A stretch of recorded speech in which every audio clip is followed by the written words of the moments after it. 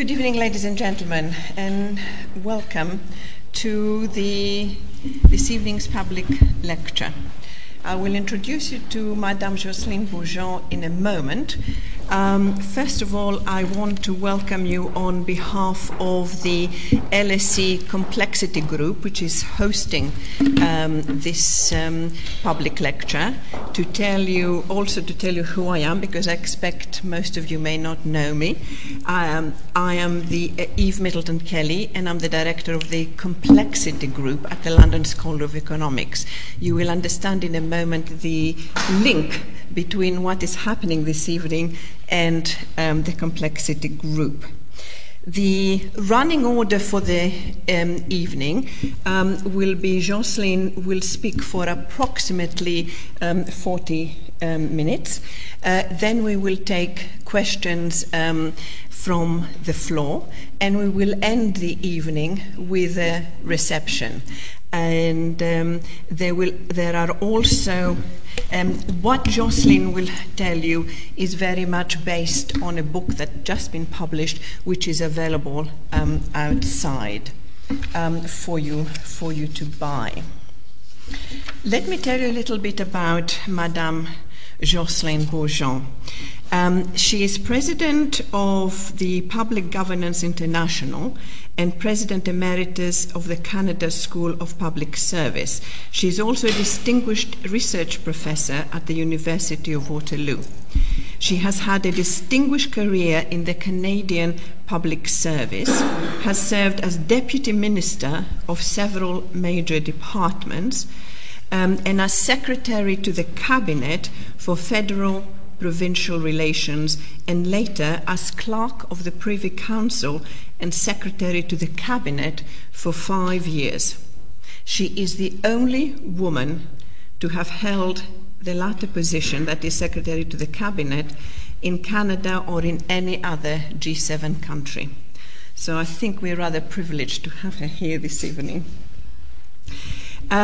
She has also published extensively on public administration, and in 2008 she received the Sam Richardson Award for her article "The Future of the Public Service: A Search for a New Balance." Madame Beaujean is the recipient of 6 honorary degrees. She was summoned to the Queen's Privy Council for Canada in 1998, and she has been a member of the Order of Canada since 2001. Now, as an expert in governance and public sector, Madame Beaujean provides advice to various governments, and she was the project leader of the New Synthesis Project. Now, this is really what I want to tell you a little bit more about. Madame Beaujean has done the almost impossible. She has brought together 6 governments to look at a new framework of governance for government using complexity theory. The 6 governments are Australia, Brazil, Canada, Netherlands, Singapore, and the UK. What happened was each of the countries hosted a round table, but also produced case studies locally of issues that were great challenges. What Madame Beaujean has done is she has brought the insights of those roundtables together in this book, A New Synthesis of Public Administration. But I think what she will tell us this evening is to outline the framework of governance for government. What you will also find in the book is a wealth, an absolute plethora of cases that I think one or other or several will actually be relevant to perhaps the areas you may be looking at. So I would now like to introduce Madame Beaujean and ask her to talk to us about the framework. Now, I think I'm going to move over there so that I can also enjoy the presentation. Thank you. And thank you all for being here. I realized that I did my usual, which is it's not going to be an easy lecture. I'm not going to make it easier by presenting all kind of examples, but I'm assuming that in the course of the discussion, you will move me to that by asking questions relevant in the circumstances and in the context, and that is always the best way, in my mind, of learning from you, but also of discussing examples which happen to be relevant in the circumstances. So what I will do is exactly what Mrs. Eve Middleton-Kelly said. I will present to you the framework. I'd like to say we forget the power of a mental map sometimes. And it's a dangerous thing to forget, because there's nothing more useful than a good theory, and nothing more dangerous than one that did not keep up with the time. And I don't know how many of you are students of public administration or students of government or students of governance, but there's a real risk that after 30 years of reform, we have not yet built the capacity of government to face the challenges of their time. And therefore, we continue to do things on the basis of a mental map that we have deeply internalized, and there are risks that more of the same is not going to get us closer to the goal. So it's in part what is behind the journey that we call the New Synthesis Project. Now, allow me to take a minute to recognize the fact that a project like this one cannot be done by a person. So it's not so much my book. I happen to be the one who was tasked to write it. But it's really a collective journey. And these journeys are not possible without many organizations coming together and many individuals making a contribution. So in the context of this country, I would mention organizations that have contributed: the IFG, the Cabinet Office, the National School, the LSE, and many others. And people have contributed by being committed. People like Gus O'Donnell, the Secretary to the Cabinet, Andrew Adonis, Michael Bishard, and many others, Simon Willis and Martin Stewart Weeks. The work has been enriched by 200 people who came by and contributed knowledge, insights, experience, and so on. And then in this country, there's a long list. Eve, of course, came to some of our roundtable. People you may know: David Alpern, Jeff Morgan, Hilary Cottam, Irene Lika, Rod Clark, Tony Wright. And I would like to recognize Sue Richards, who was the Sherpa in this country for this initiative. So I'm indebted to them all, and multiply that by 6 countries. I now have a long list of IOUs of at least 200 people around the world. Okay, so why did they all come together? Why were 6 countries asked, would you commit a bit of time and work together on questions as simple as, what is different about serving in the 21st century, and what are you doing in practice to prepare? And why did they all say yes? And in fact, it was not hard to convince them. Everybody said yes the first time they were asked. Why is that? Because we're all facing the same challenges. Because practitioners are all working at the edge of what is known, and we're all facing challenges for which we feel ill-equipped.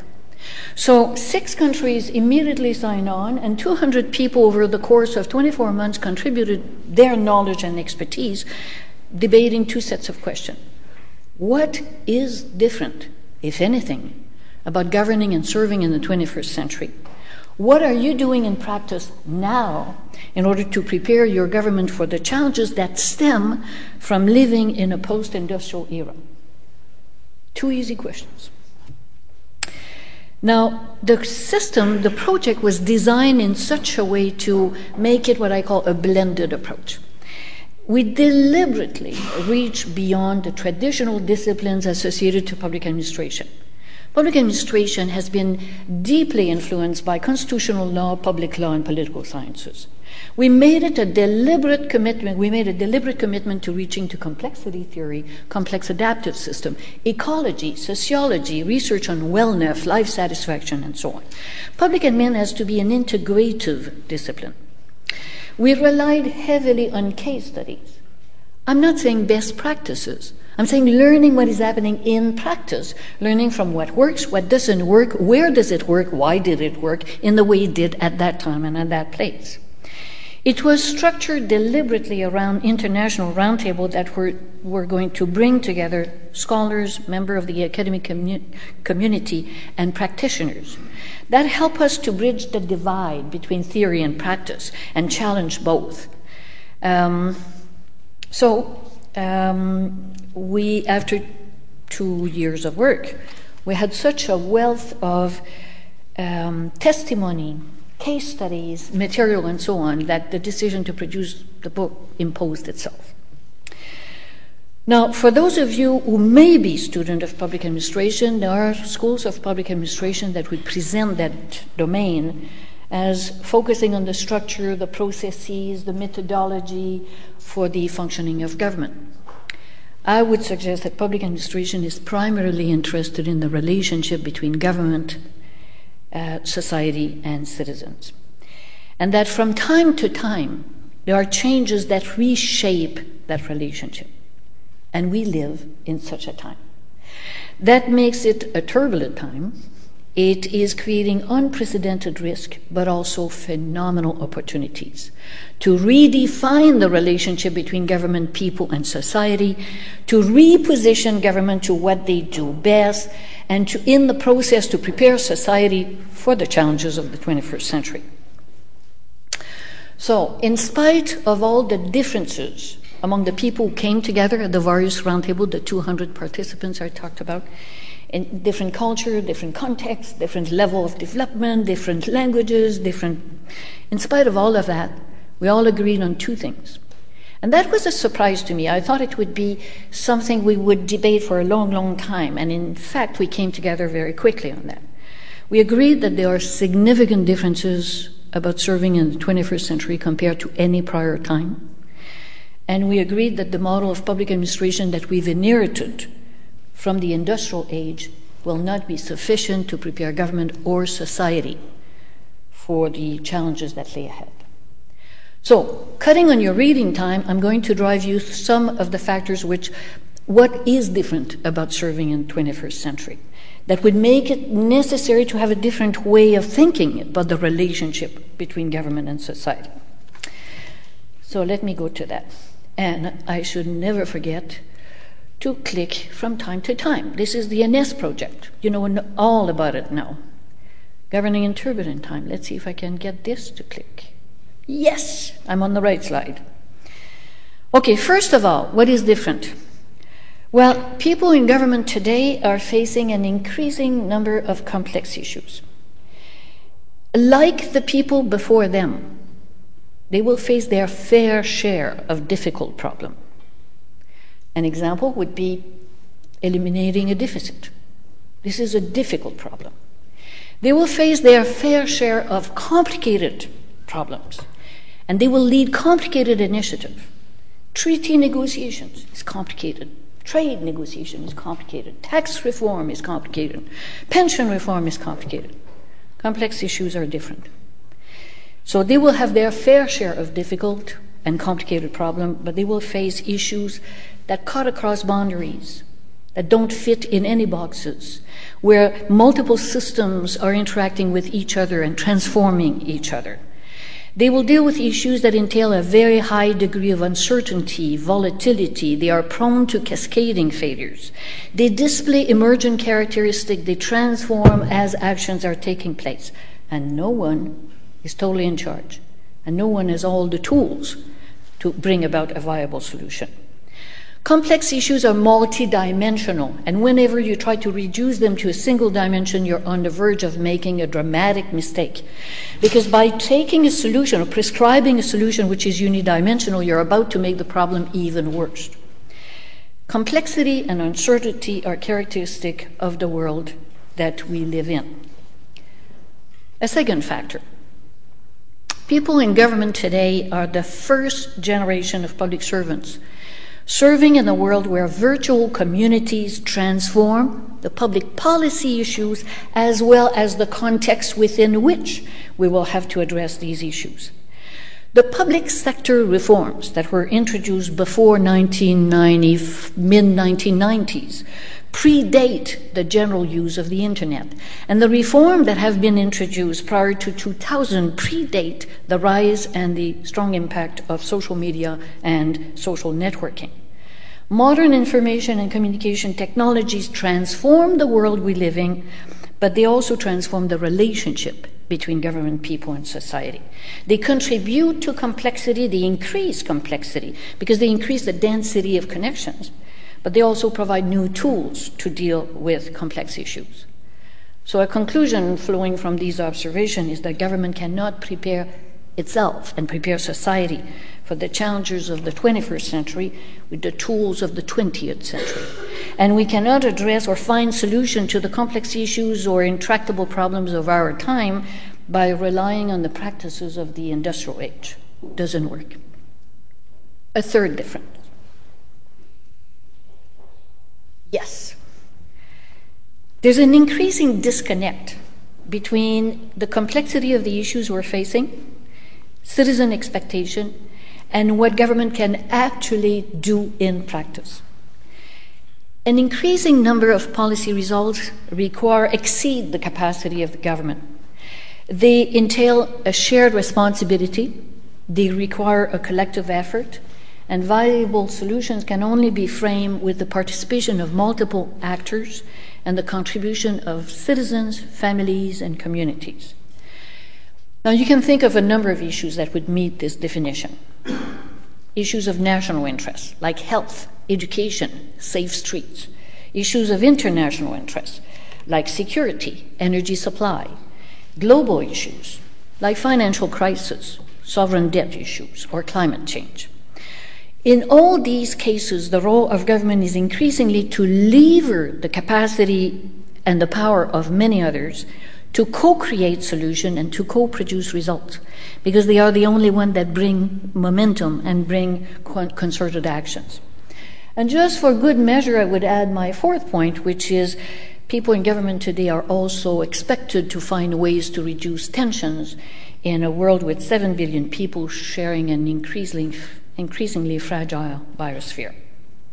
So, in summary, I would say government are called upon to serve in a context which is characterized by complexity, volatility, unpredictability, and that puts a premium on some capacities. It puts a premium on the capacity to anticipate emerging trends and emerging issues, on the capacity to initiate proactive intervention without certainty, with imperfect knowledge, no safety net, and no guarantee of success. But you have to try. You have to try to reduce risk when the cost will be borne by society as a whole, and you have to try to initiate proactive intervention that may bring about a more desirable outcome or a better future. Unless you do, there are significant consequences to that. What I just described are not the traditional capacity that we have built in government, and I'll come back to that. Unless you do, then we know what is the trend. And we just have to read the newspaper every morning and to map out the way issues are evolving. Traditional approaches are leaving government in a reactive position, reacting in a crisis mode, when the cost is the highest and the risk of consequences for the most vulnerable in society is the highest as well. Over time, it erodes trust, and over time, it erodes confidence in public institutions. Now, some would say, it's not dramatic. Well, I think it is. Because it could be that the importance of institutions is greater today than it has ever been. So declining trust from time to time in government leaders or in government could lead to a change of leadership or even a change of government. But declining confidence in the capacity of institutions to serve the collective interest, or declining trust in our own ability to carve for ourselves and build for ourselves a better future, creates instability. It leads to even more uncertainty. It leads to even more complexity, and it has a potential for chaos. So none of that should be taken for too lightly. So let me move you into the framework. So after 2 years of work What is the new synthesis proposing? Well, the new synthesis argues that the role of public organization is to achieve results of ever-increasing public value at a lower overall cost for society, and to do it in a manner that builds the collective capacity to achieve better results over time. Now, each time I say that, I have two simultaneous reactions. The first one is to say, I'm really gifted for discovering the obvious. And then as a practitioner with more experience that I would dare to talk about, I realize that although it sounds simple, it is in fact a phenomenal shift about the role of government, the role of public institutions, and the role of public servants. It is a shift of focus from, let's see if I can, yes. It's a shift of focus from agency results to system-wide and societal results. It is asking us to look at results as a collective enterprise. We've been focusing 30 years of reform on agency results. We have 30 years of reform at looking at how we can do more with less, how we can increase efficiency and productivity. We have not been asking ourselves, how do we make sure that those improve the performance of society? And by that I mean economic performance, social, quality of life, wellness, life satisfaction. It asks us to look at results not as something government does, but as a collective enterprise. It is expanding the space of possibility to way beyond what has been the definition and the focus of attention of government. It positions the role of government in an ecosystem that brings together government, society, and people. This is not your traditional mental map of public administration, which is they are elected. Once elected, their decision amount to serving the public interest, to delegated authority. We implement decisions, and every 5 years there will be a chance to course correct or to modify priorities. This is way more complex, and it is closer to an open system, which is a complex adaptive system, than a mechanical model, which is the one on which we've been working.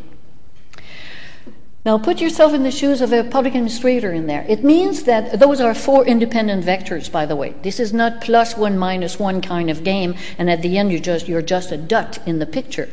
And this one, you have 4 vectors, and you have to try to optimize the relationship between them to find your way forward in the context of your country, in the circumstances, in light of your mission, with the constraint of your existing resources and capacity.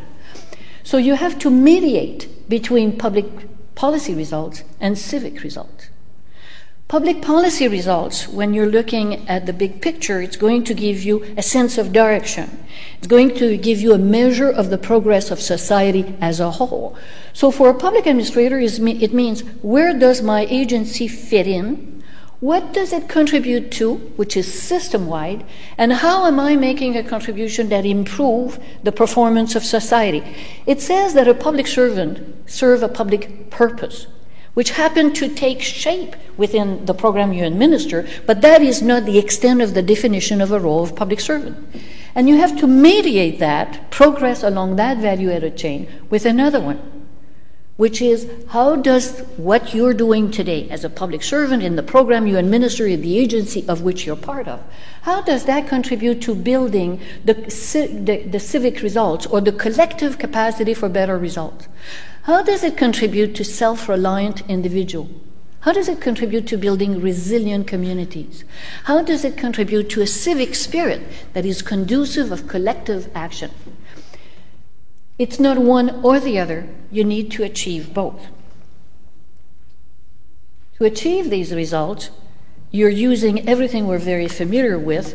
You're using all the instrument of government, which is the capacity to legislate, to produce regulation, to tax, to spend, to be ultimately the guardian and the stewards of the collective interests in all circumstances, even the less predictable circumstances.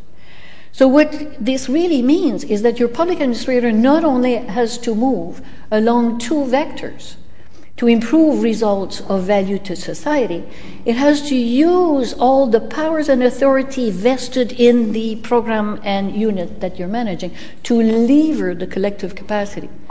And it is at that price that you can move up the 2 value-added chain. sounds simpler than it is. And in the second part, we will, if you want, work through some example. But this is a significant shift. It means things like nothing of value is created if by solving a problem in one system you just transfer it to another. Financial insolvency for sovereign debt problem. So you fix something here, you just transfer it there. It means that nothing of value is created when the actions you're taking today simply mean that we're going to collectively face problems of greater complexity down the line. Some would think of example related to climate change. Nothing of value is created when the costs of the choices we're making today are at the expense of the capacity of future generations to shape the future of their choice by simply transferring the burden. So the game becomes, it's like playing your Rubik Cube, it is quickly more complex than it appears at first glance. So when you become more adept at playing within the framework, you're starting to see that the system is co-evolving. You're trying to have a government that is able to adapt to changing circumstances and co-evolving with society. The book will give you numerous examples of the difference it makes in practice. And you start framing desired outcome in societal terms, in a positive way, and in a manner that opens the space of possibility for the way you can combine and recombine the various levers.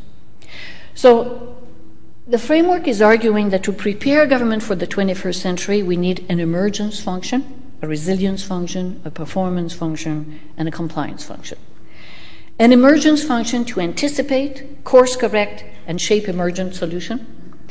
A resilience function to build the capacity of society to adapt and to prosper even in the face of adversity.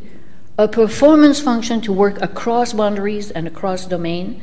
And a compliance function to ensure social order, set priorities, allocate and reallocate resources. So let's look at them. This is where public administration comes from. It comes from a compliance model.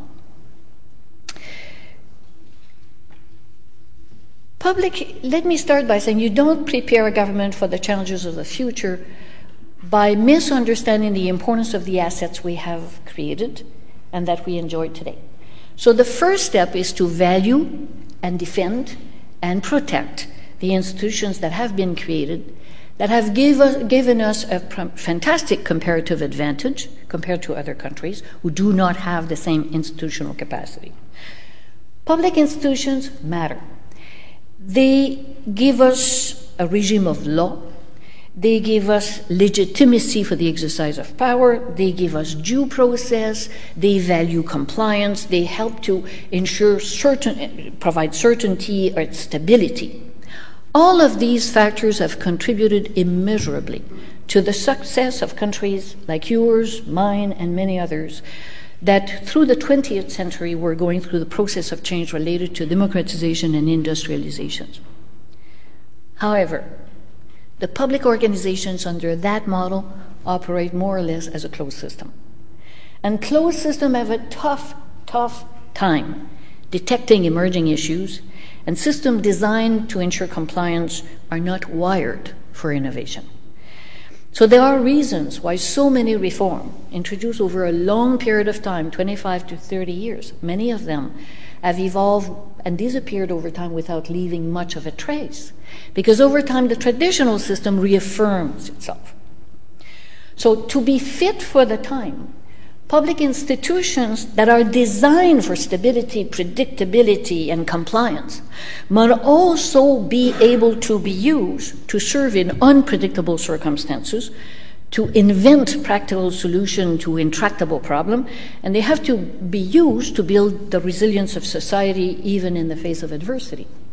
And for that, we need new capacities. Now, do not let behind what has been created before, but at the same time, there's a need to acknowledge that it is not sufficient to prepare government and society for what is coming. For that, we need new capacity, and I would go to emergence. Everything I'm about to mention already exists in practice somewhere in the world, And everything I'm about to mention is supported by interesting examples that you may want to read about. The difficulty in the context of the New Synthesis project was to find how to rise above the individual initiative and find how the pieces may fit together. But the challenge for all of us, wherever we may be, is what do we have to do for government and societies, for their capacity to invent solutions to keep pace with the increasing complexity of the context in which we all live. So let's look at some of the initiatives and practices that exist elsewhere. For government to be fit for the future, we need much, much better anticipative capacity. And there are countries that have been investing years of effort to improve their anticipative capacity. Now, as a colleague of mine said many times, you don't build the anticipative capacity of government because you just want to say, I make better projection. You want to do it because you want to make better decision. You want to make better decision that give you a better outcome, better results, and a comparative advantage for your country. That's why you're doing it. If you look at the countries that have been investing 10 to 15 years, I would say, in building their anticipative capacity, one observation you can make quickly is that the broader the conversation about possible futures, the better you are, the greater the diversity of perspectives you bring to the conversation, and the better your capacity to detect emerging issues. But, as I said, this is not going to be enough. It's one capacity. It gives you an asset, but it's not enough. To get the benefit of your enhanced capacity to anticipate emerging issues, you need the combined benefit of anticipation, invention, and innovation. And I'd like to just make you curious about the distinction between invention and innovation. Inventive solutions manifest a different way of thinking that breaks from the past. And it recombines factors that exist at that time, at that place. It may not entail the quantum of newness that you expect in an innovation, but it makes a world of difference. And again, you will find example in the book about the differences that inventive solutions can make. We look at health services in Scotland, self-regulated model in Charlotte. We look at the different way of providing services for elders in Denmark. Inventive solutions imply a form of experimentation on the ground. They are part of the context where they will be implemented. Now, supporting inventiveness, you don't find systems that do that extremely well. What you find is a culture or a mindset.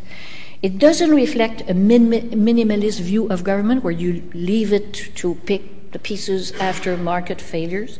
It doesn't reflect a government-centric view of government either, where solutions always mean more resources.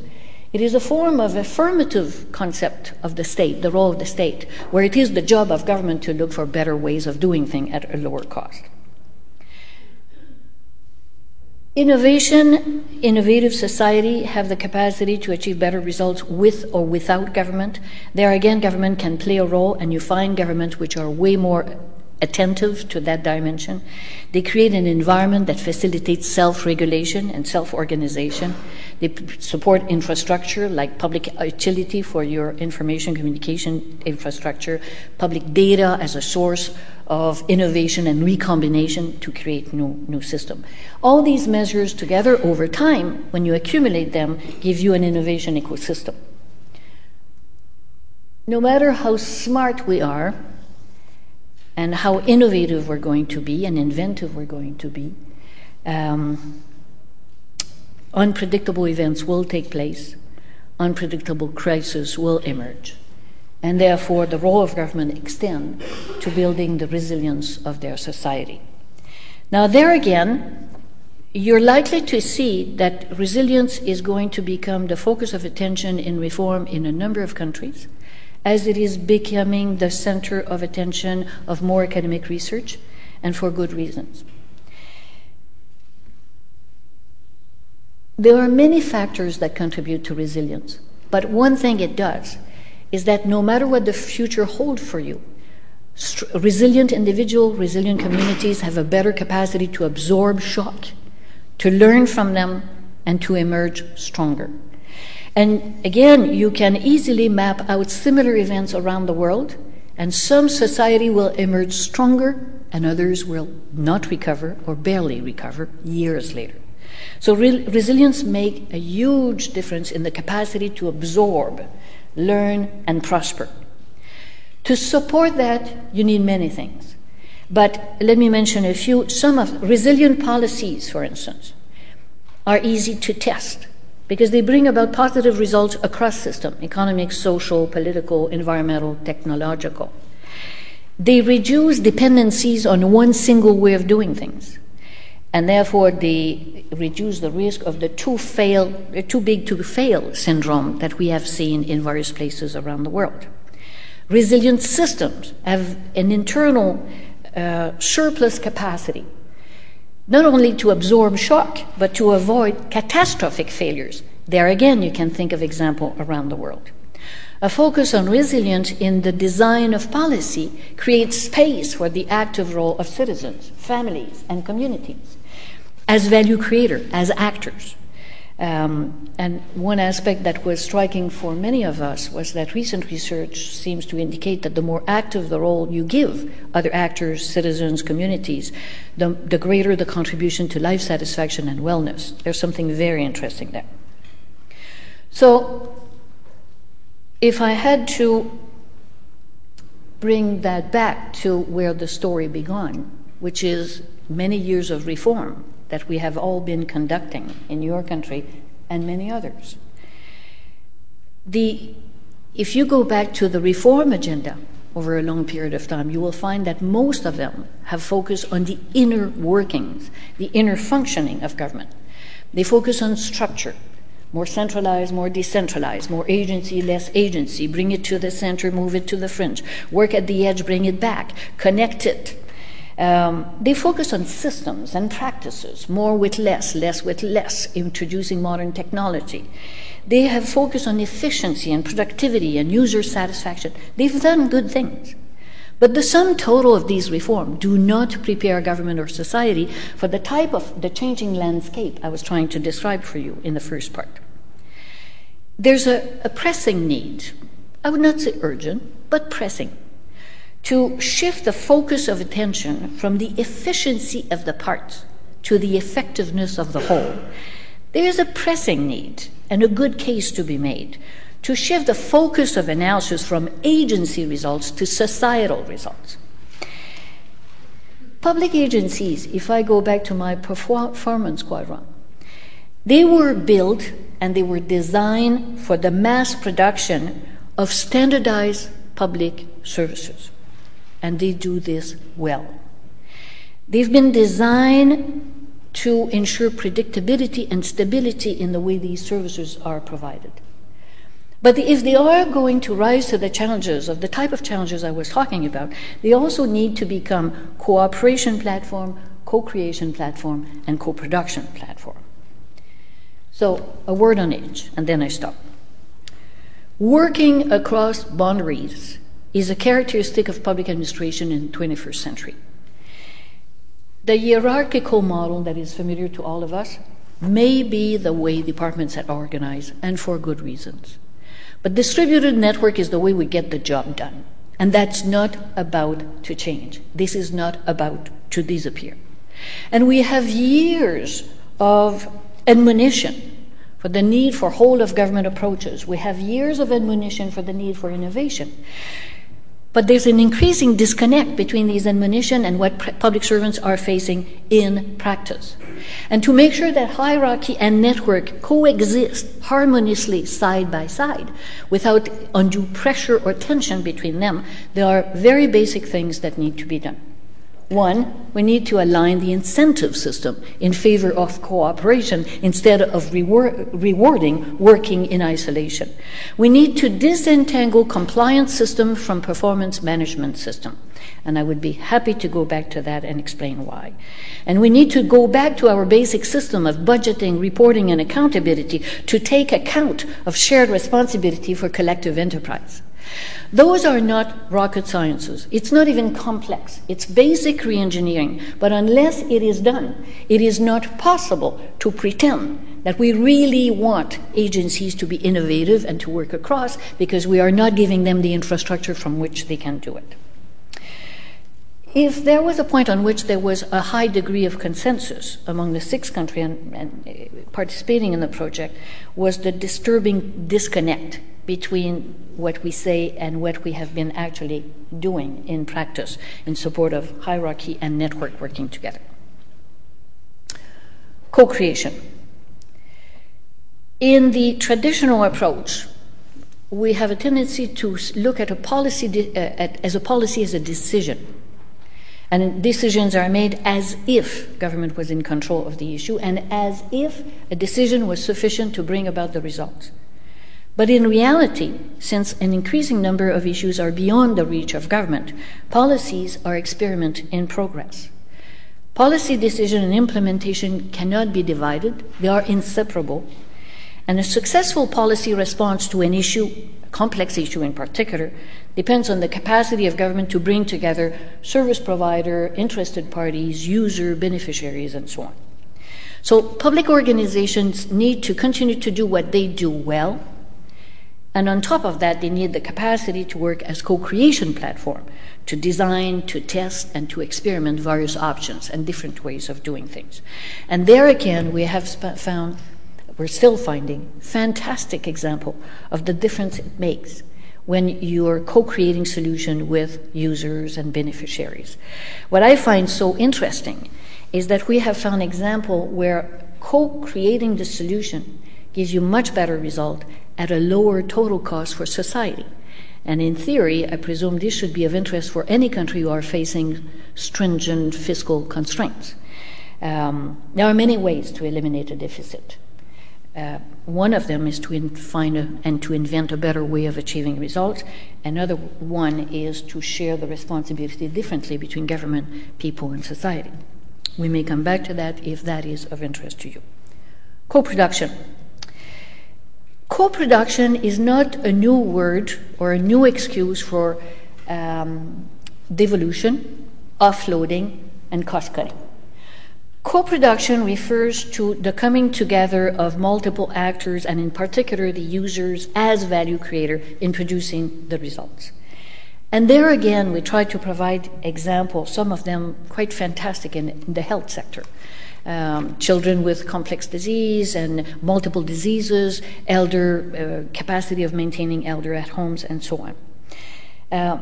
Co-production opens a new avenue between a simpler way of looking at the world, which is an issue is either public or private.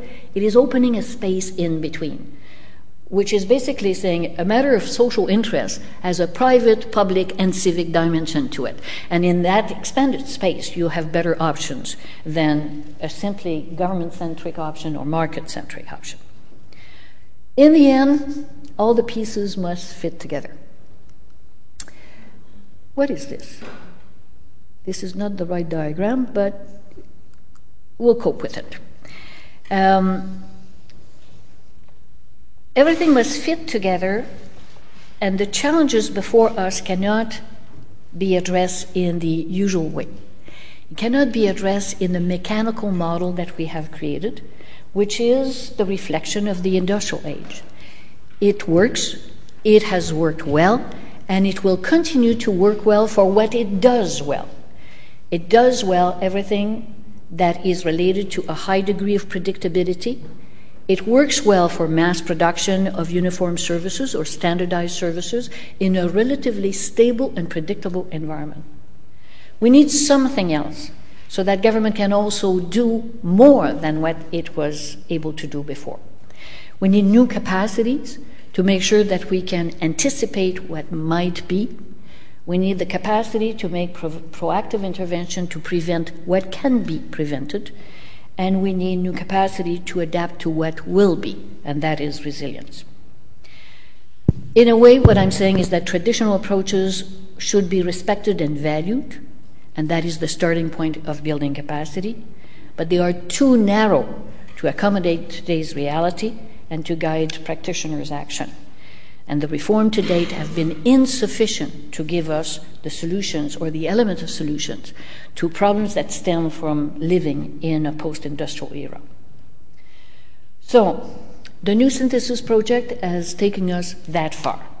It is a modest contribution, but not insignificant, because it is basically challenging the mental map and the intellectual framework that we have taken for granted for so long. And it is also telling us that more reform of the same type will not get us where we want or need to be.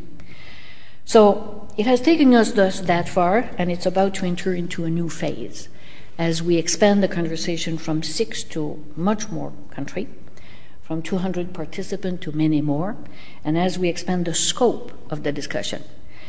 If we want to have a chance to have government fit for their time on some issues, at least on some issues, our thinking needs to be ahead of the time. And that is going to be the next step for the New Synthesis project as the NS6 become NS World. We are going to move the information on the website, and then we will see how we frame the research agenda going forward.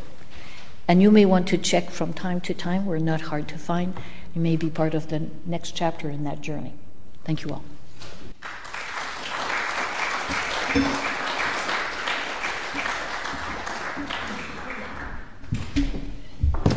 Thank you, Jocelyn. When you ask a question, please, can you also say who you are and your affiliation, where you're from? And can I request that they are questions, not long statements? You're very welcome to make a comment, but not give another lecture. So do I have anyone dying to ask a question? Yes, we've got two here. One, yes. Hi there, I'm Tony Drewer, and I do lots of different things at the moment, so I'm a sort of portfolio worker. From what you were saying, there seems to be some parallels between the societal changes in the Age of Enlightenment, however many years ago that was. Do you think we're entering a similar stage of the progression of humankind, if I might put it like that? Well, we'll find out, won't we? The period of time in which we are is going to be what we have the ability, ingenuity to shape. I think what this is saying is that do not assume that the linear projection of what we've been doing is going to support us, number one. Do not assume that the element of the circumstances in which we are the extension of what we have been experiencing before. And therefore, let's pull together so that we can invent different solutions. Because the old one, or the traditional one, will continue to do traditional things. Will we be enlightened? I don't know. I really hope that we build a capacity of society and government in a way that keep pace with the increasing complexity of what we're facing, and it's not obvious right now. Are we keeping pace? No. Is the world becoming complex faster than our capacity to deal with the emerging issues? Yes. So, is it optimistic? Yes, it is. Because is it beyond our capacity? No. But are we keeping pace right now? I would not say yes. This is an oblique way of dealing with your question. There are real risks. You see, government did not anticipate the impact of communication technologies in the way they are transforming society. They were not ready for the impact of mass media and social media. They were not ready for biologically modified agriculture products. They were not ready. I mean, there are so many elements on which we were not quite ahead of the thinking so that the proper environment, regulatory regime, and so on could be thought through. So, yes, we can continue to be just in time behind the facts. Or we can say, okay, what are the capacities that I need to build that give me an edge? And we may or may not use the edge, but let's build it. And this is saying we can build it. So in that sense, very optimistic. Thank you. Gentlemen, but please speak into the microphone. I'm K. Mahesh. I'm an LLM student, but a civil servant from India. And you have selected those 6 countries. You missed out India as part of the BRICS framework. Yep. Well, but anyway, you talked about the challenges of the 21st century. You listed them. I found corruption was not present in one of the challenges. Why is it so? And B, is this framework applicable to the developing countries as well, where there is corruption, where there is ethnic strife, there is lack of secular governance? Yeah. Can that model work in this context? Thank you. Two good questions. Yeah. The framework does not go from issues to describing how the environment is changing for governing. So it doesn't talk about the rise of China and the rise of India and the threat for security and the transition from energy to other form of. It's not a matrix of issue analysis. I mean, there are all kinds of analyses that do that. What are the drivers of change in the world? It did not look at it that way. So in that sense, it doesn't talk about corruption in the sense that you just mentioned. Is the framework relevant to developing countries? My guess was initially not really, but I'm rethinking now. And I'm going to mention two things. It was used by a conference of the Commonwealth Secretariat, which are developing countries by and large. And my great surprise was the agility within which people were playing from compliance to resilience. Immediately, because they have strong communities, because they have a strong culture, sometimes too much strong relationship at the family level or expanded family level and so on. But they played immediately between compliance and resilience, and I thought there was a humbling lesson there. It's going to be used again at the CAPAM, Commonwealth Association of Public Administration and Management biennial conference in Delhi in October. And they will have workshop testing it for various group of countries. So it will be fascinating. Give me your card and I will give you the results of their work. But the hypothesis now is that, yes, it would work for developing countries. Would it work for LDCs, the less developing countries? I have serious doubts. But let's find out, would be my answer. Can you actually go back to the framework so that we can be looking at it while you're talking? Because it would be good to be reminded of the framework. And while you're doing that, okay, there are a young lady here and the gentleman there afterwards. No, it's not on. Wilcox, I work for a local government. Can you say who you are, please? Esme Wilcox, I work for a local Thank you, government. I'm really interested in how you engaged with some of the politicians around this, because that seems to be one of the key challenges, how you engage politicians in something which isn't about them having the answers, and where the forces are for them to come up with kind of a reductionist theory, because that's what gets them elected. So I'm really interested in that. Well, that's interesting too. I was quite tentative at first when I was working with elected officials about, debating or exploring this. I've been pushed back time sufficiently now that I'm less shy in the way I approach ministers. And what I'm discovering is that they feel very comfortable very quickly, because the one stable point in the whole framework is this one. You start the game playing with the vectors from there. And that's where they are. So, and at the same time, it gives them comfort, because instead of saying, your decision is the final be-all and end-all for a solution to the problems of the world, you're saying you're part of it. So you almost have a sigh of relief if you're working properly with them, that they are not or should not be expected to have the answer to all of it. They should be expected to foresee, to initiate proactive intervention, and to encourage others to do what they are in best position to do. So it changed the space within which you're allowing them to play.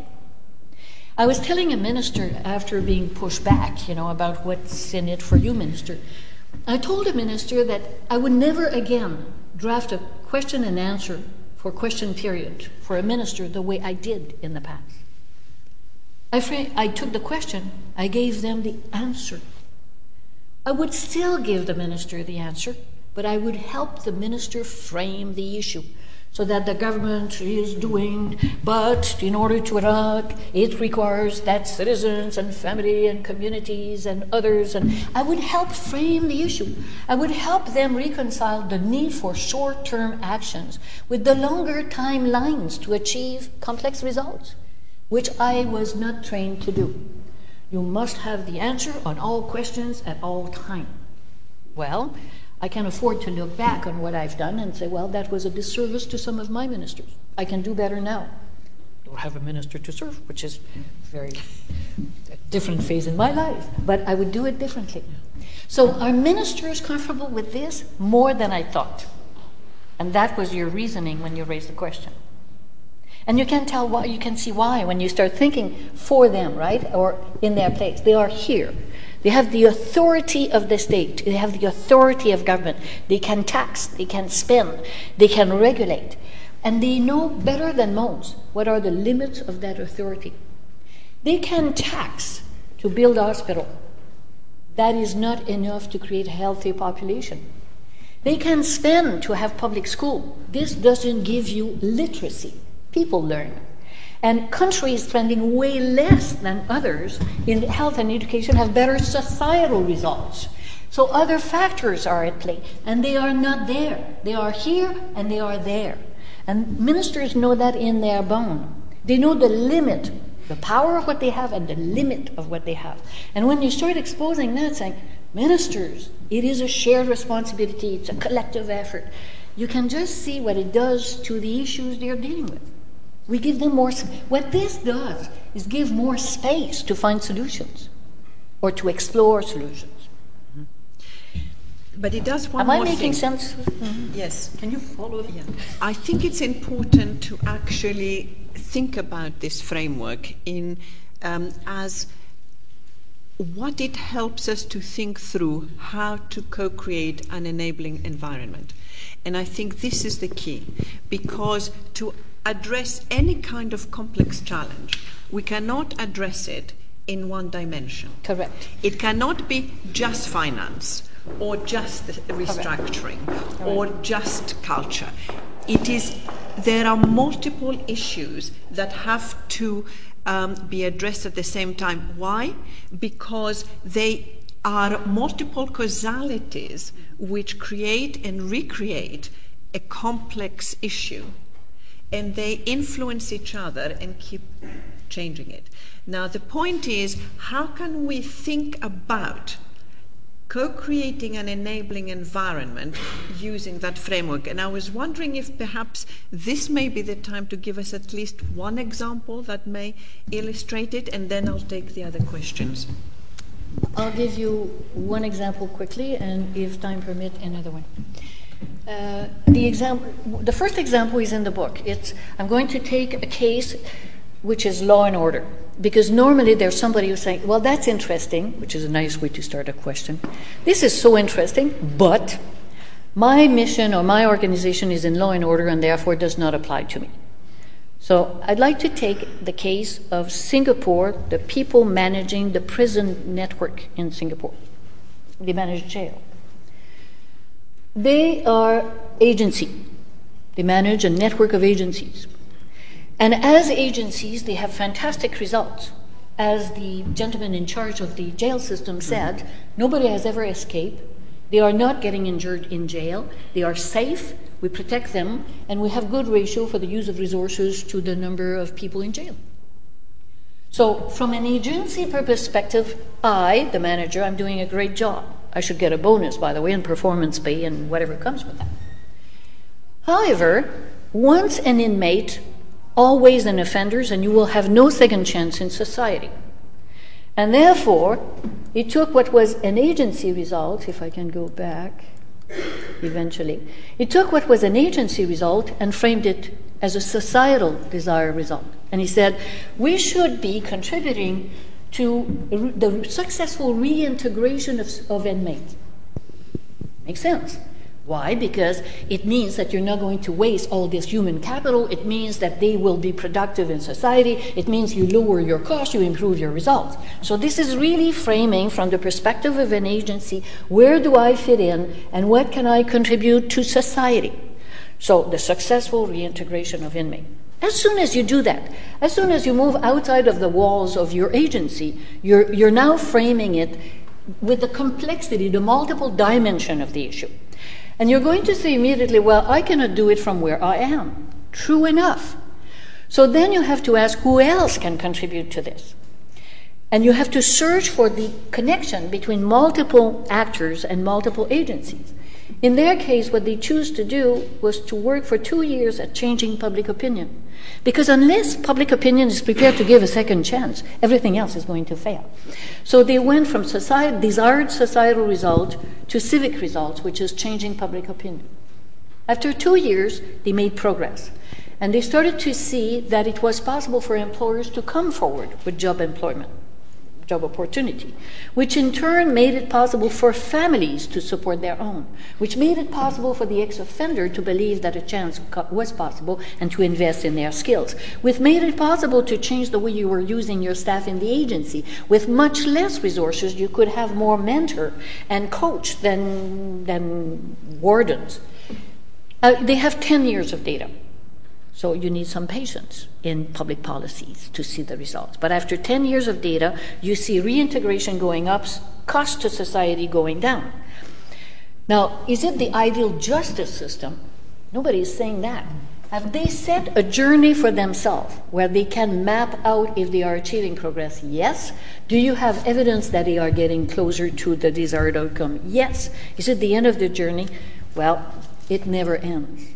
Whatever you do becomes the base from which you're going to explore again this space of possibility. It never ends. Does that answer your question? It does. Thank you very much. Absolutely. The gentleman there. Thank you. I'm Hendrik Wagener and from the University of Sheffield, but I'm asking this question in my capacity as a citizen of the Netherlands, one of the countries that is in your project. And I find it a fascinating story of progressive public administration, and I recognize a lot of it in local government, local governance. So this drive to experiment, to co-produce services with citizens and other societal actors, focus on what you call civic results, etc., etc. I don't recognize this at all at the national level. In fact, there I see a regressive movement where an elite retrenches within their offices, tries to develop policy making in a very authoritarian style, in a data-free environment, ideologizing most issues, etc., etc. So I would like you to comment on this disconnect, and I don't think it's just the Netherlands here, between the local government and national governments, and what it means for your model. Most of the issues we were talking about were national. In fact, one of the weaknesses is that we did not have a lot of local example, and we have even fewer true global example. So the material that came forward was national issues, by and large. So that's the substance from which we extracted that. Keep in mind that this is looking from academic research to what is happening in practice in bite size. So in every country, you're going to find diamonds or diamonds in the rough of something which is inspirational, that has a lot of potential, and so on. And when you blend the two and you say, if I had to synthesize what is coming from research and what is appearing here and there in practice, how would it all fit together? It gives you a framework.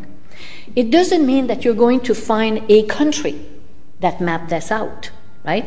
So you're going to work on anticipative capacity. And you will find that in the UK there has been interesting example to create a foresight capacity. But you're going to find that Singapore has been creating systems which are probably among the best in the world. And you're going to find that Finland has created a committee of the future that brings parliamentarians looking 25 years out. Does it mean that any one of these three countries do everything described as capacity in the framework? Of course not. So this is not based on some countries are exemplary and others are not. It is of the sum of our ingenuity, of the sum of what we know and what is happening, so we know it can be done. If we had to integrate a different mental map than the one from which we've been working, what would it look like? And then it's for every country in their circumstances to decide what they do. I know of a country not too far from me that can read the case from Singapore on jail and say, it doesn't matter to me. I want them to stay in jail for as long as possible, and if they have no future, it's okay. So it's a choice. This is not telling you what is the right choice or the wrong choice. It helps to reveal the consequences of our choices. You see, it's a lens. It's a mental map. But what is interesting is the power of a different mental map combined with different ways of doing things in terms of the range of options you suddenly have. And connectivity between all these four spaces that I've not explored today and will explore soon is a major, major factor. Major factor. Those are not four isolated spaces. They all play together. And that gives you a capacity to reveal the consequences of choices. And country will decide whatever path they want to follow. Okay. If I can see the hands, I know the gentleman at the back, lady here. Okay.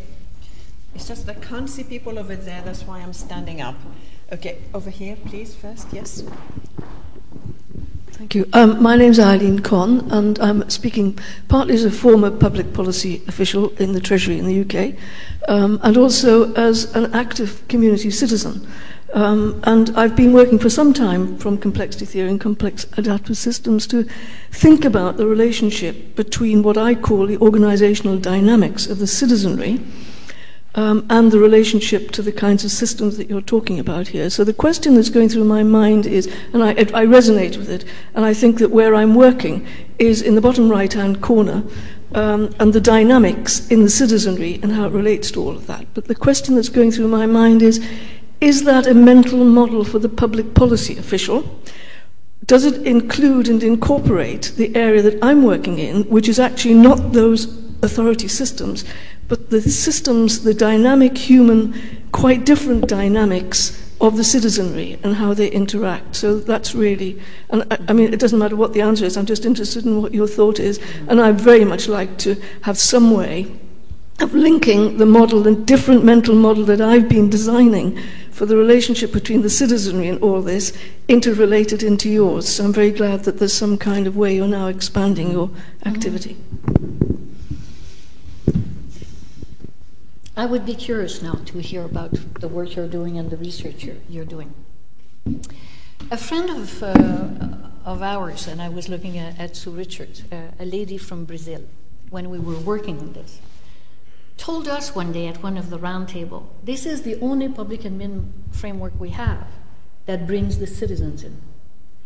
I mean, the model we've been working from, right, what we call the classic public administration model, is people are voters, taxpayers, users, or beneficiaries.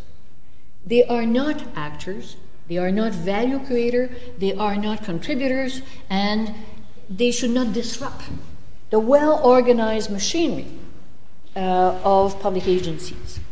This is very, very stark, right? So the models start from, the classical models start from once upon a time they have the right to vote. Once they have exercised that right, those they have elected make decisions. These decisions amount to serving the public interest. These decisions are implemented with minimal variation in a predictable way in a stable environment. And what this is saying is that doesn't compute with the world in which we are. Citizens want to have a say, and they have ways to make sure that they have a say.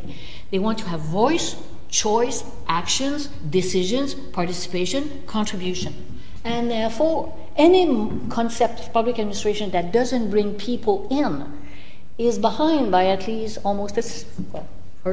behind by a long time.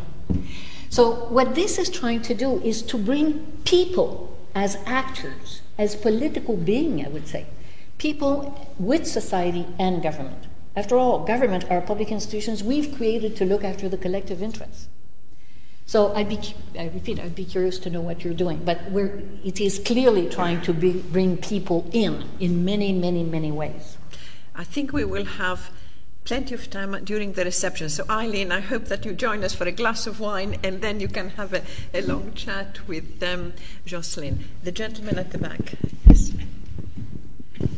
Yes, thank you. Mine is related to the gentleman from Sheffield as well as the last. Can you say who you are, please, and where you're I'm from? showing for the social researcher from the west of London.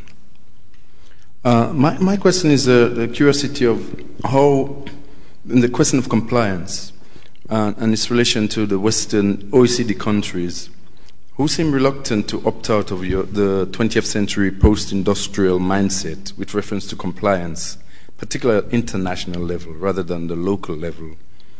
For example, things like the climate change at Copenhagen, the conference, and with reference to the euro. How do you think that your framework or the new synthesis can be applied considering the current turbulent times we live in? Any possibilities? There's two aspects that I'd like to separate in a way. This is arguing that compliance is a good thing. Controls are a good thing. If you have a law and rule of law, you need to be able to enforce them. There's not much point making laws you have no capacity to enforce, but that's another story. So this is not saying compliance is a bad thing. It is saying it's a good thing, but be careful that you do not use the regulatory power to propose things you have no capacity to enforce and no capacity no capacity to ensure compliance, because it erodes the credibility of what you're doing. So it is arguing that there's a place for compliance, there's a place for control mechanism, there's a place for overseeing the implementation. This compliance approach doesn't work too well for truly complex issues, because no one has the power or the authority to make it happen. Global climate change is a good example. There is no one, no global forum, no international forum, be it the OECD or any country, that can say, I decide to make a law that I will enforce and this is it. You're not in the world of compliance. So when you're dealing with climate change, it is the coming together of many minds and framing a problem definition that people can support that gives you the chance for concerted action that move you forward. It's a different space. You're much more in the emergent space that I was talking about. Yes, you need some institutional capacity behind, and yes, the UN resolution matter and the OECD statement matter, but we should not assume that this is equivalent to compliance. It is more policy intent, it is moral suasion, it is policy direction. But you're really trying to find a space where people can come together with a common problem definition that gives them a chance of acting in a concerted way. So it is not a law and order model that you're talking about. You're really talking about a different process. It's multidimensional. It is all sectors are connected. The economy, the social, the environmental, the technological play on one another. You're really dealing with a different space. You're not in law and order. And that's the issue, right? I mean, we have international meeting, we write a document, we seem to think or pretend that we've now made a law that we can enforce. Well, when you have authority, it's very important to understand the limit of your authority. It's a source of wisdom. You wish to come back? Right. No, it's really very stimulating what you said. Now, this model you talked about, say, within a country and the international public policy, will there be differences? If it's an issue of international public policy. Good question. Yeah. As I said, we did not work with enough material which were truly global issues. One of the discussions we're going to have is with the Martin School and others, where they would like to test the framework. I'll come back to the difference between model and framework on global and international issues. As I said, the work is 24 months of work. It is what it is. So not enough tests at the true local level, not enough tests on truly complex international issues. My hypothesis now is that it would work, but we need to do it properly. Okay, model and framework. This is not a model. A model gives you an answer. Okay, so the classic model of public administration gives you a definition which is finite, gives you a box, you're in it. The new public management was an extension of the classical model. This is a framework. You have no answer. You have to work out the answers for yourself in the context of your country, depending on the issue you're trying to resolve, the results you want to achieve with the capacity you have. And the way you will go about it will be vastly different if you're a developing country, an emerging economy, or depending on the culture in the country. It doesn't give you a fixed answer. It says, I'm trying to move up to value chain, better results, greater collective capacity for better results over time. I have the authority I have. Who else can contribute to that? How do I bring all of that together? It gives you a space to explore. It doesn't give you the comfort of an answer. This is tough. It's demanding. Yes. Thank you. My name is Sarah Walcott from the Institute of Development Studies at Sussex. That was really, really quite illuminating, and I'm particularly impressed that you managed to combine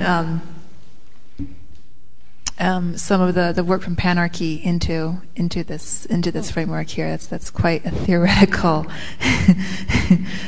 Well done.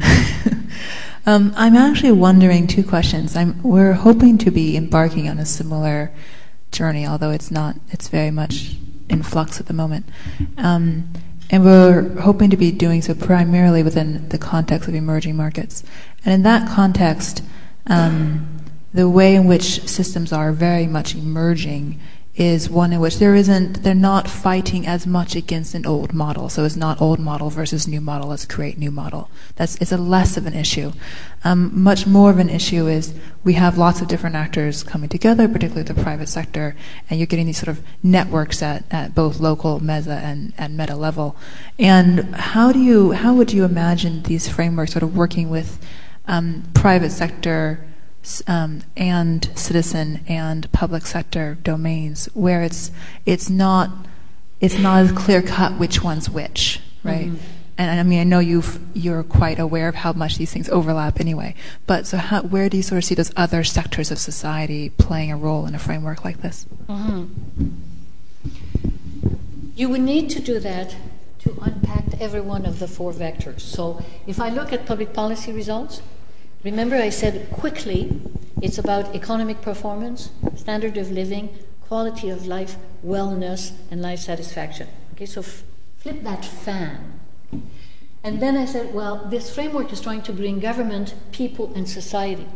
Society, again, I went very quickly on that. I said, well, this is a matter of collective interest, normally include a public dimension, a private dimension, a civic dimension, and many others.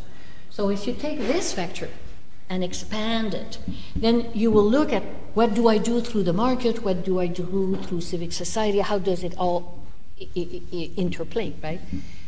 There's a limit to how much you can do in a setting like this one or by using four vectors. But you're right. All of that is behind every one of your vectors. Okay, each one is multidimensional. That's basically what I'm saying.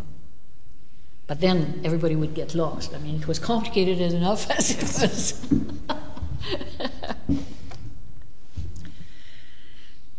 Did you want to come back? Yes, but wait, give her the...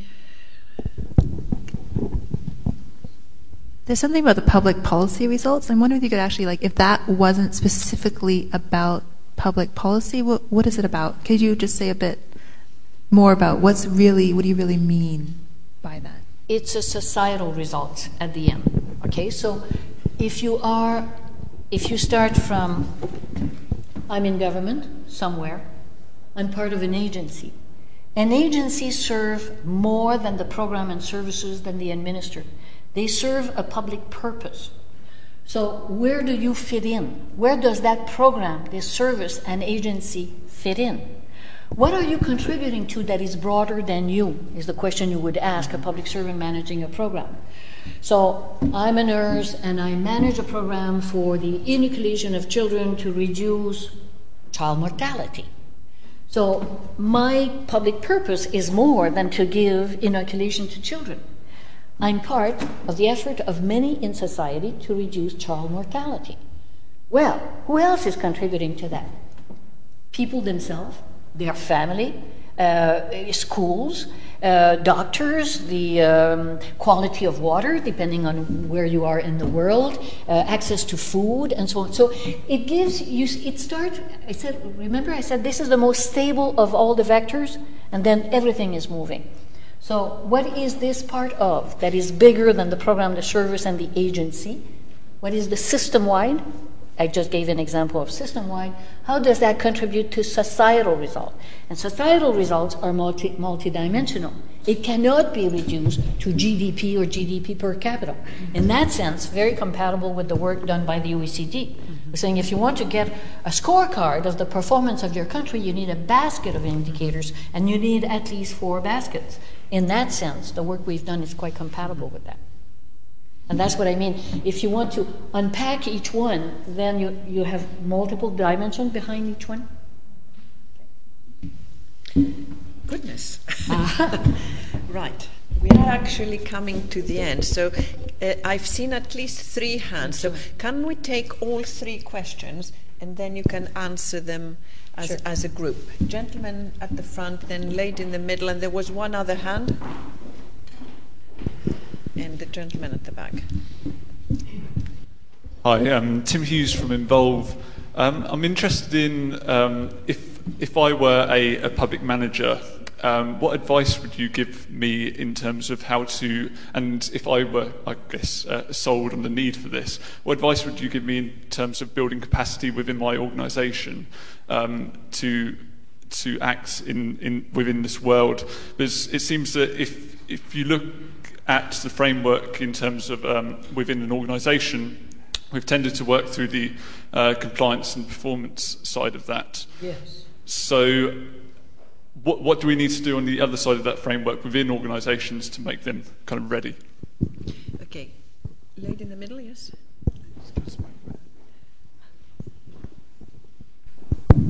Hi, I'm Laura. I'm a student of political theory here at the LSE. I'm just interested in this dynamic of resilience, and if you could give us an example of successful government policies or technologies that have stimulated this capacity for resilience in their citizenry. And gentleman at the back.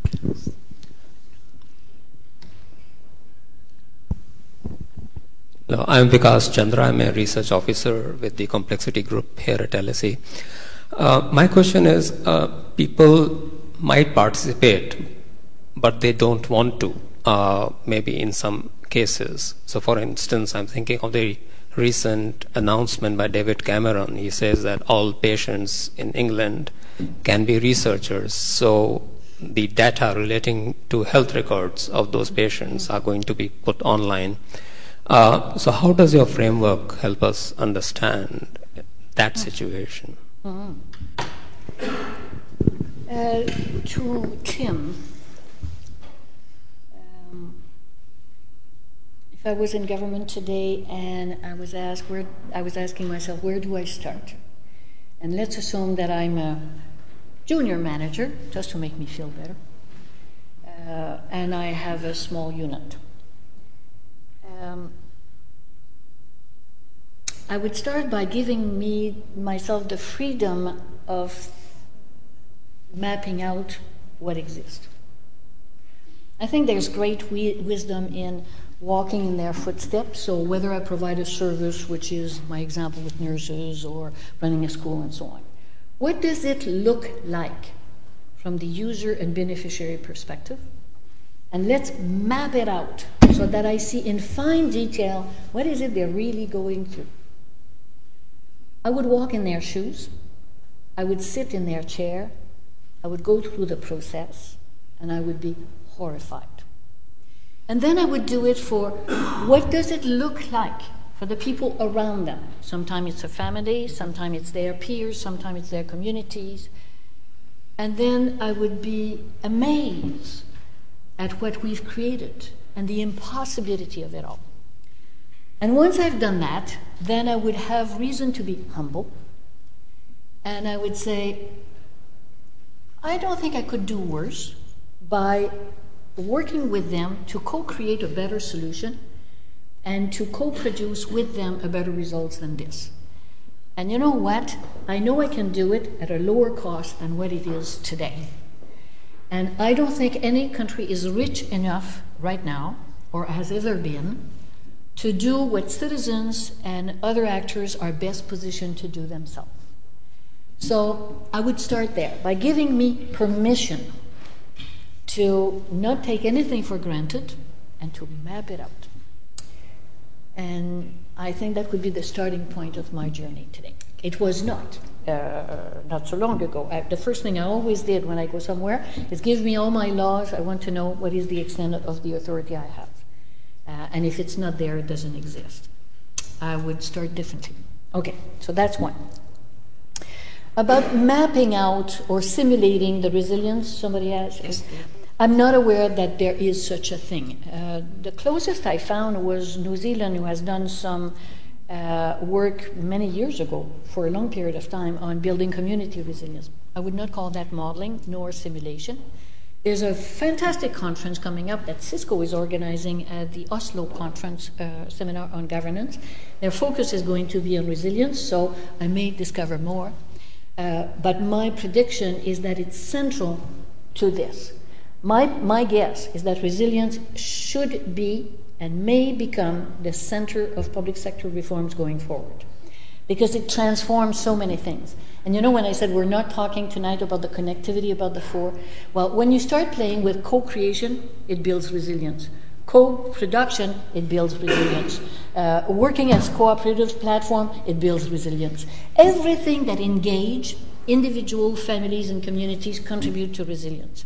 And remember when I said I'm amazed to find that the more you do of that, which you think is demanding and difficult for people, the more you have, the better data you get for life satisfaction and wellness.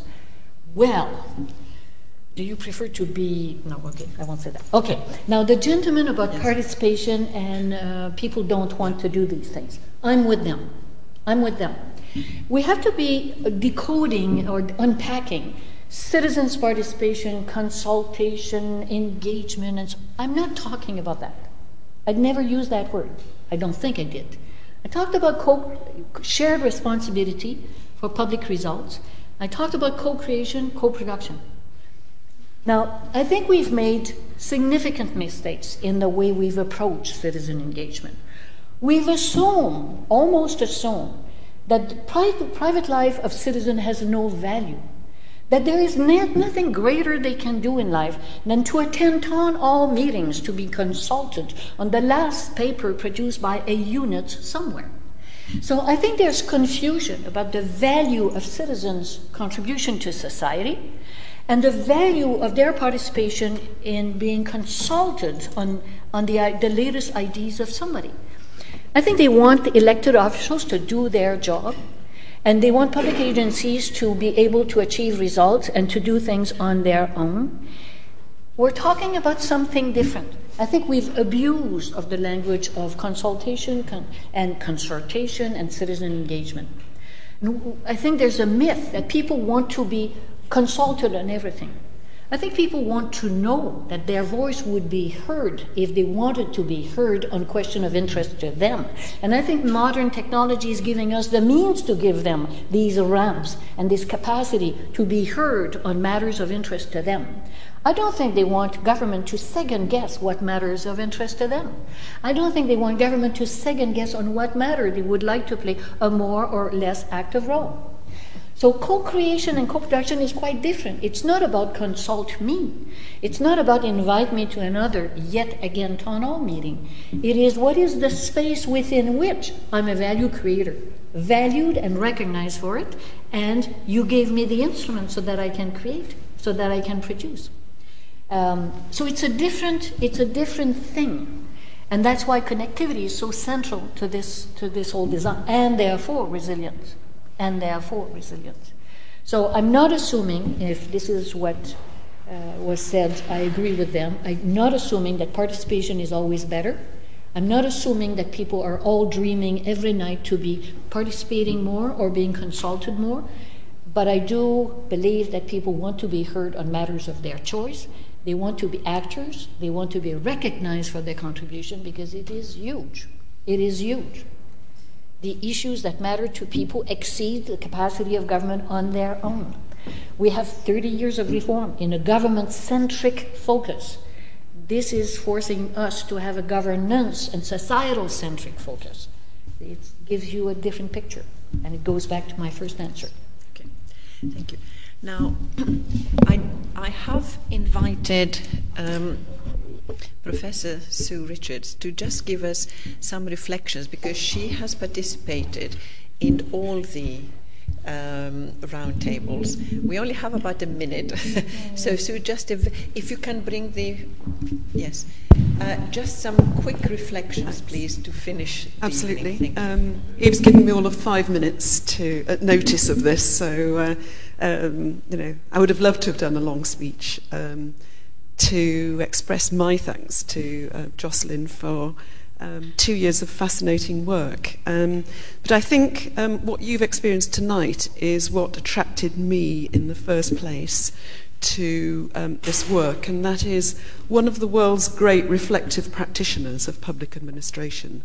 So part of what you've seen is the depth of experience and learning from that experience that lies behind this framework, and the thoughts that have emerged from her now quite wide-ranging global career as a consultant and a teacher in this on this framework.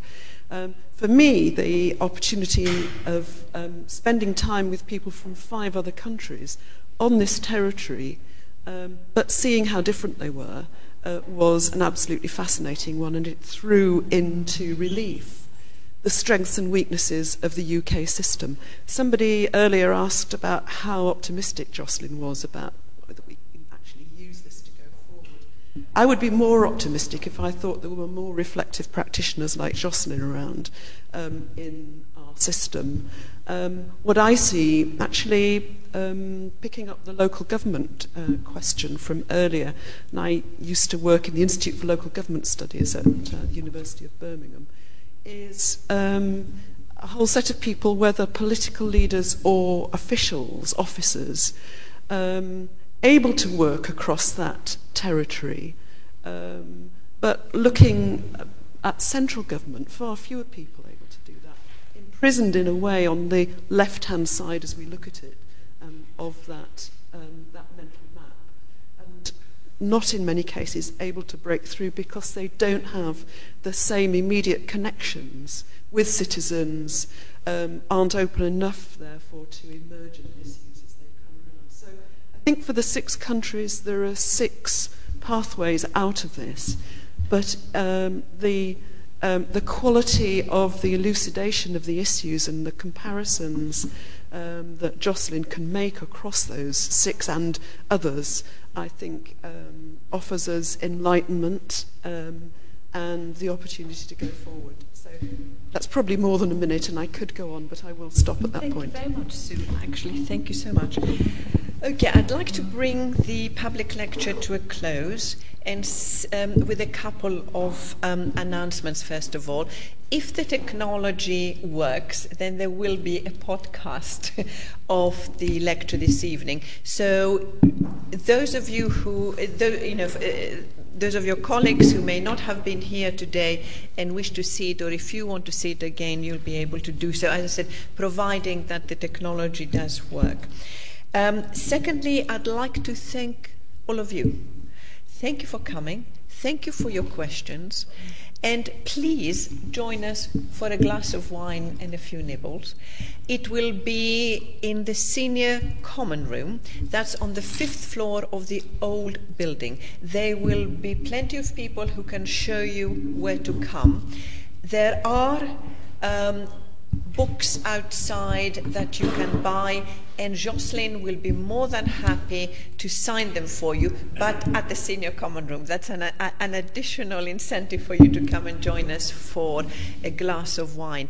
I would also like very much to thank Cisco, because they are hosting, they are sponsoring the reception. So Cisco, thank you very much indeed. I know we have some representatives from the organization here. And of course, I have to now thank Jocelyn, because I think, apart from bringing all these governments together, of in fact encouraging them to think beyond their usual ways of thinking, and then writing it all for the benefit of the rest of us, I think it has been an amazing task. And but this is the beginning of the next phase, isn't it? So please join me to thank Jocelyn.